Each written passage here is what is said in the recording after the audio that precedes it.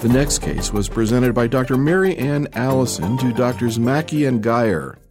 This is an 84-year-old lady that was diagnosed with a myeloproliferative syndrome, which was consistent with polycythemia vera, in May of 2005. Her hemoglobin at that time was 19.7. She was at that time being followed in Brooklyn by her oncologist and was traveling back and forth to Las Vegas. At one point, she decided that she would spend most of her time in Las Vegas and transferred her care to one of my partners. This was in August of 2006. Her hemoglobin was 19.9, white count 12,000, platelets 794,000. When my partner examined her, he found a 7-centimeter mass in her left breast. She declined a mammogram at that time, and you can kind of pick up on this personality that I was dealing with, that she was a very smart lady. She was very feisty. I spent a lot of my adult time in Texas and didn't have a whole lot of contact with people from Brooklyn, New York, so it was an experience for me that I imagine many of you at this table have already had this experience in the past. Was she your patient in Brooklyn now? She did agree to a biopsy since we wanted to treat her and would not do so without some type of path. And the ultrasound-guided biopsy showed an infiltrating lobular carcinoma. It was ER 87%, PR 6%, KI 67, 58%. HER2/neu was negative by FISH. She was seen by surgery for possible lumpectomy, mastectomy. A lot of discussions were had, and the option for preoperative Femara was brought forward, and that was the approach that was chosen. There was hope that the mass would shrink.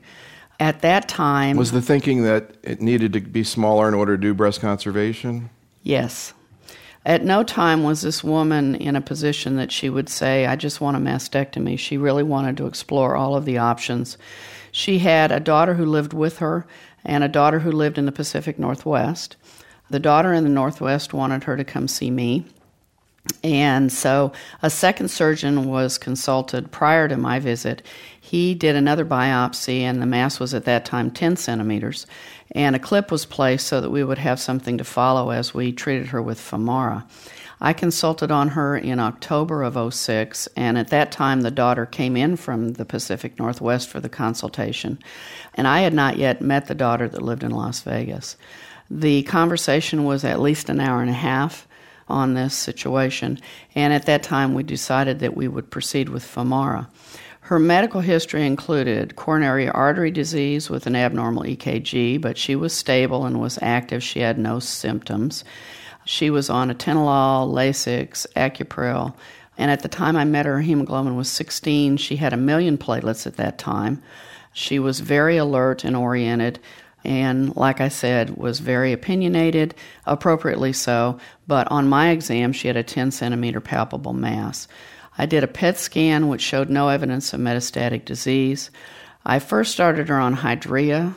Since she was already on Femara, I felt that she needed a cardiology consultation, and at that point in time, cardiology was consulted. They cleared her for surgery. Was there any discussion or thought about neoadjuvant chemotherapy? We talked about that, but she did not want chemotherapy. She came into the office ready to take more pills, ready to have surgery, but did not want chemotherapy. If she did, or she was open to it, would you have brought it up or considered it? I would have considered it because I kept trying to find some reason that we wouldn't do anything else. And every time we did, she was cleared. Her cardiology was fine. You know, I'm in U.S. Oncology, so we've been using TC for a while. I'm also a part of UCLA Network, so we've been using the carbo aspect also.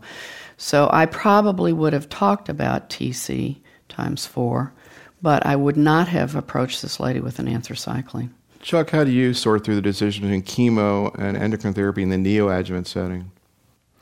Well, I think personally, if a patient is going to receive chemotherapy as part of their treatment sequence, I still like to use it as my neoadjuvant therapy. And so the only time I really would personally consider neoadjuvant hormonal therapy is this situation. I don't understand doing neoadjuvant hormonal therapy, operating, and then giving post-surgical chemotherapy. That's something I can't get around that concept. So for me, the neoadjuvant hormonal therapy is limited to exactly this type of patient. John? Well, there's one point in the case which also argues against neoadjuvant chemotherapy. She has an infiltrating lobular carcinoma, and they're all virtually high ER expressors. We don't get good responses from neoadjuvant chemotherapy with infiltrating lobular carcinoma.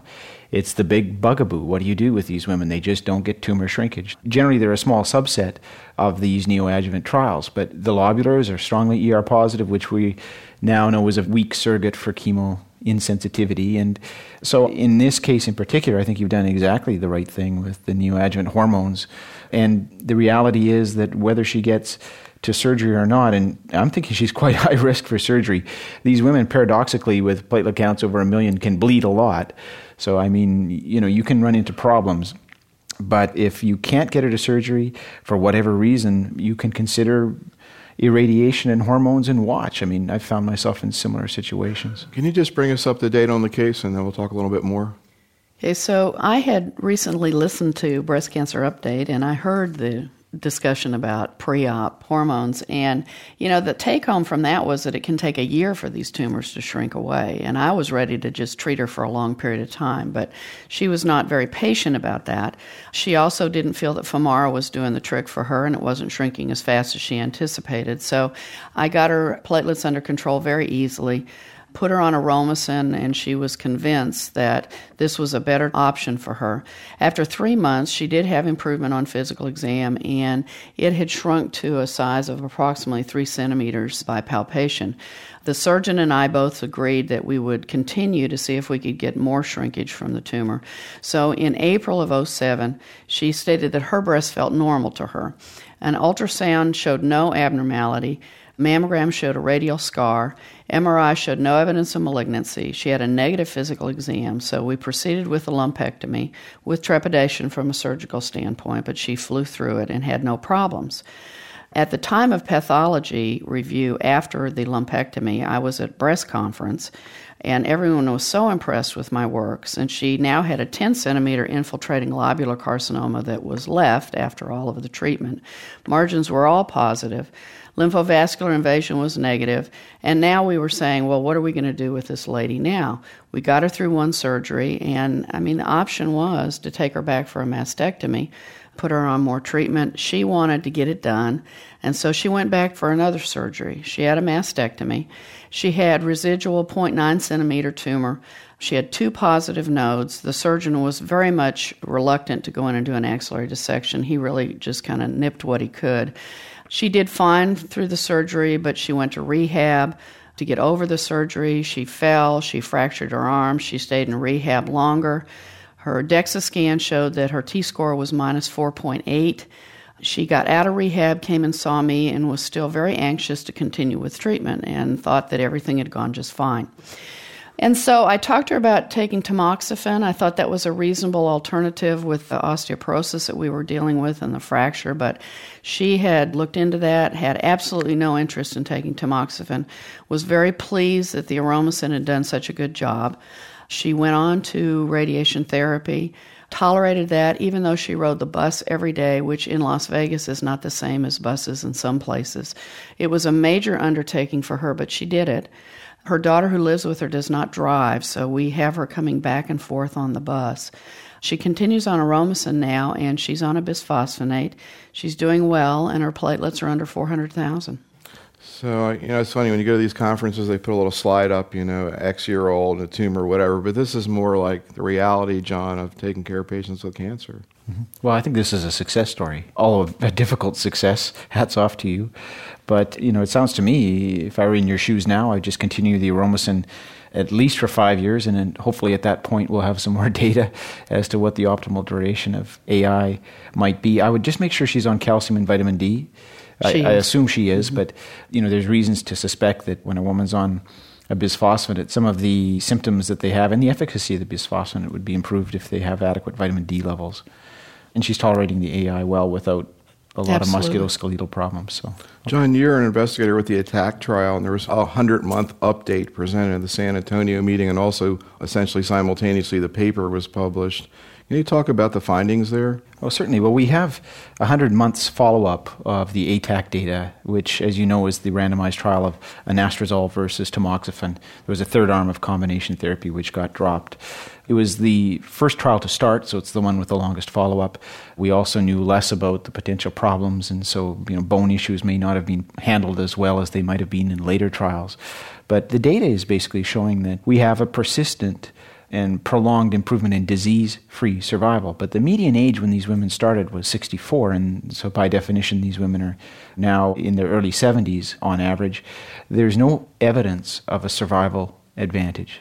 So there's no survival advantage to upfront anastrozole versus upfront tamoxifen, which is, in my mind, a disappointment because, I like to think we're all here to save lives as well as prevent relapses. And the explanation that many people on the committee favor is that any survival effect that might have existed in a younger population just gets wiped out by these women being killed by cardiovascular disease, not specifically on one arm or the other causes of morbidity and mortality in that age population. So given the fact that there's no real quality of life advantage to either regimen, although the side effects are different, I think the choice now when you see a woman, if you're looking at a 5-year therapy, now becomes complex because we've got tamoxifen for 5 years, you've got an AI for 5 years without proven survival advantage, you've got the switch option from other trials, either early switch or extended adjuvant after 5 years. And it's a long discussion if you're actually going to take the time and try to explain it to a woman. So, I would like to see some data from the Big 198 trial to at least give us some heads up as to whether the switch or the upfront strategy, at least within that 5-year window, is going to be a superior strategy. So can you talk about what your thoughts were? And one of the things that was presented there was the data on years 5 through 9, the longer follow-up and the question of whether or not there was going to be a carryover effect to these AIs, and also the comment that came out about the fact that in other studies like the NSABP B14 trial took 10 years before you could see a mortality advantage. Well, in speaking to the carryover effect, with the hormonal therapies, the concern was always, what are we doing with the therapies? Are we getting a sidal effect, a static effect? Are we going to see curves quickly move together when we stop the intervention? And they didn't. They continued to actually move apart with tamoxifen. That was called a carryover effect. And the same thing was seen with the aromatase inhibitors. So there appears to be continuing benefits after stopping, but we have the data that shows, but by continuing, there's even greater benefit. So that's an area that, again, just from a practical sense, I've never quite understood the implication of it, because we do show that switching from tamoxifen over to an aromatase inhibitor, patients did even better still than the carryover effect. So really, in a practical sense, it gets to the duration question. We know there is a lot of data that's been shown, and I think the MA17 data really made it popular for people to talk about it and really look at those late events. And there does seem to be clearly a different pattern that ER-positive breast cancers in the first few years don't seem to have the event rates to match the ER-negatives, but over time, they're certainly as great as ER-negative and probably greater, and the bulk of recurrences do happen in years 5 to 15. The difficulty we have in tracking that with clinical trial databases is that people move around so much. And again, something that I have a concern about as a clinical trialist is that you hear these calls for long-term follow-up on trials and studies so we can learn these late effects, yet as I see the data come into the NSABP, I see that the realities are that the treating doctors often lose contact with the patient at that point, and your follow-up starts to be death reports in a Social Security log. So the kind of information everybody says we want and need is going to be very hard to come by. And I think this is why population-based data sets like we get in countries where there is more of a structure and a socialized, as it were, will really actually be probably more important for really learning what's going on than the clinical trials, just because there's a finite amount of time that doctors can really keep up with their patients beyond a decade, frankly. Could you comment, Chuck, on the NSABP B42 study looking at this issue of duration of AIs? Sure. B42 is a straightforward design, a placebo-controlled trial randomizing patients who complete 5 years of an AI or 5 years of a switching therapy. They can have had up to 3 years of tamoxifen and then switch and be eligible. It makes the assumption that the available data in those trials took therapy to 5 years and stopped, so this is continuing efforts beyond and randomizing patients, as I say, to an additional 5 years of letrozole or placebo to see what the effect of continuation is on that template, as it were, of an initial AI largely dominated first 5 years. I think there's always that moment of the separation anxiety for a patient when she's been on a agent for a long time and is adjusted to it, is tolerating it, and now it's time to stop, and so clearly that's an issue. And so the B40 trial is designed for doctors and patients who would say, yeah, I'd stop. You have to be comfortable with the stopping. Are there patients where their residual risk is so high or who are doing so well that one might decide to continue? Yeah, clearly there are.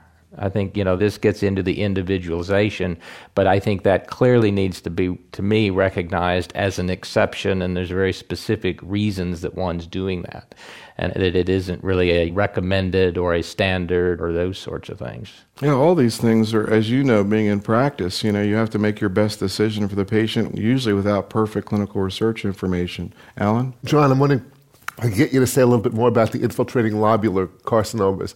I've seen some data that says that their prognosis is better. Then I've seen data, I think I saw a poster at San Antonio, that their prognosis was worse. And then I'm wondering, are you saying that the lobulars, if you do a recurrence score on those patients, they always have a low recurrence score? Is there even a need to send an Oncotype recurrence score on someone with a lobular? You're saying they're chemotherapy insensitive. Can you say a little bit more about that? What I'm saying is that my take of the literature on the prognosis with infiltrating lobular carcinoma when compared to infiltrating ductal carcinoma is that if you match for all the other factors, size, nodal positivity, it's a wash. The prognosis is identical. But if you happen to be faced with an infiltrating lobular carcinoma and you happen to be in a position where you're giving neoadjuvant chemotherapy, don't expect a path CR. It virtually never happens. And in part, that might simply be that infiltrating lobular carcinomas tend almost invariably to be strongly ER positive. So if you were to take a strongly ER positive infiltrating ductal carcinoma, I also wouldn't expect much necessarily from neoadjuvant chemotherapy. I'm just telling you, you don't necessarily have much of a chance of breast conservation or path CR if you happen to be giving neoadjuvant chemotherapy for an infiltrating lobular carcinoma. And I don't mean anything that their necessarily micrometastatic burden is chemoinsensitive. I'm just saying the primary tumor itself is unlikely to shrink. Would you think with the lack of survival benefit that a woman who has frank osteoporosis at the beginning and no other reasons not to use tamoxifen should be placed on tamoxifen?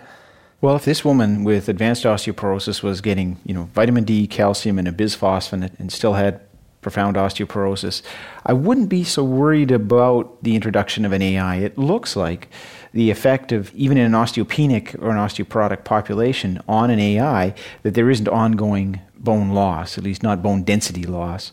So I'm not so concerned about that as I used to be, because we now know with the supportive measures you can introduce for bone, you probably won't make the same mistakes we made on the ATAC trial where we were venturing into new territory and these women were not, routinely recommended to have calcium, vitamin D, and, we didn't do routine DEXA scans at the time. We did it just on a subset. And we didn't know at the time that bisphosphonates, basically every trial that's looked at bisphosphonate therapy halts any bone density loss with whatever bisphosphonate is used in whatever AI setting. So the bone issues, I think, are manageable now in a way that they weren't a few years ago. But I think your expectations just have to be a little bit lower. It may take a meta-analysis to tease out a subtle and small survival advantage. But at the end of the day, you didn't get it on the ATAC trial. Bob? If I recall, when tamoxifen was compared to placebo, it took a meta-analysis to actually show a survival difference. I'm not sure how many patients were on that, but I think it was Peto's meta-analysis that first showed a survival advantage. And I wonder if, well, first of all, the difference between tamoxifen and Arimidex is going to be even smaller than tamoxifen versus placebo. It is smaller. And I wonder if you have enough patients on the trial to actually show it at this point in time to even expect a survival advantage. It kind of reminds me a little bit in colon cancer and how much additional benefit do you get from oxaliplatin. You're getting this big bump with the 5-FU, so, differentially. But, I mean, suppose the AIs have been developed before tamoxifen. You saw what happens. They get the arthralgias, the bone story, all that stuff, the recurrences. And then tamoxifen came along and had 20% more recurrences and endometrial cancer and thrombosis. And if it happened that way, would we be using tamoxifen? Probably not. Yes. Probably wouldn't have got FDA approval. Just a thought. Chuck? To me, seeing this lady, the goal of therapy in her was primarily local regional control. You did not want that disease to get away from you and cause this active lady this miserable problem. So, I think when she came in, to me, the optimal therapy would have been a mastectomy, radiation, and hormone therapy. Now, she wouldn't let you do that, so you basically ultimately got to what I would have thought she really needed in the first place, so it worked great. I think the Aromasin worked fabulously well. It doesn't bother me in the least that you found residual microscopic lobular breast cancer over that original zone of tumor. I mean, Dr. Fisher, I still remember his cartoons about the neoadjuvant therapy. Was it the shrinking snowball, or was it sort of the disappearance of the ghost? And you don't know which way it's going to go till you do it. And, I think the lady wanted everything was appropriate, but that's why I would not have felt any angst about, oh, God, look at the residual disease, should we rethink it? You had thought it before, and she did everything you wanted, so I would add, since my local control, when she had such a big tumor and she was willing to go through it, I certainly would do the radiation therapy, but I wouldn't feel angst at all about sticking with the Aromasin.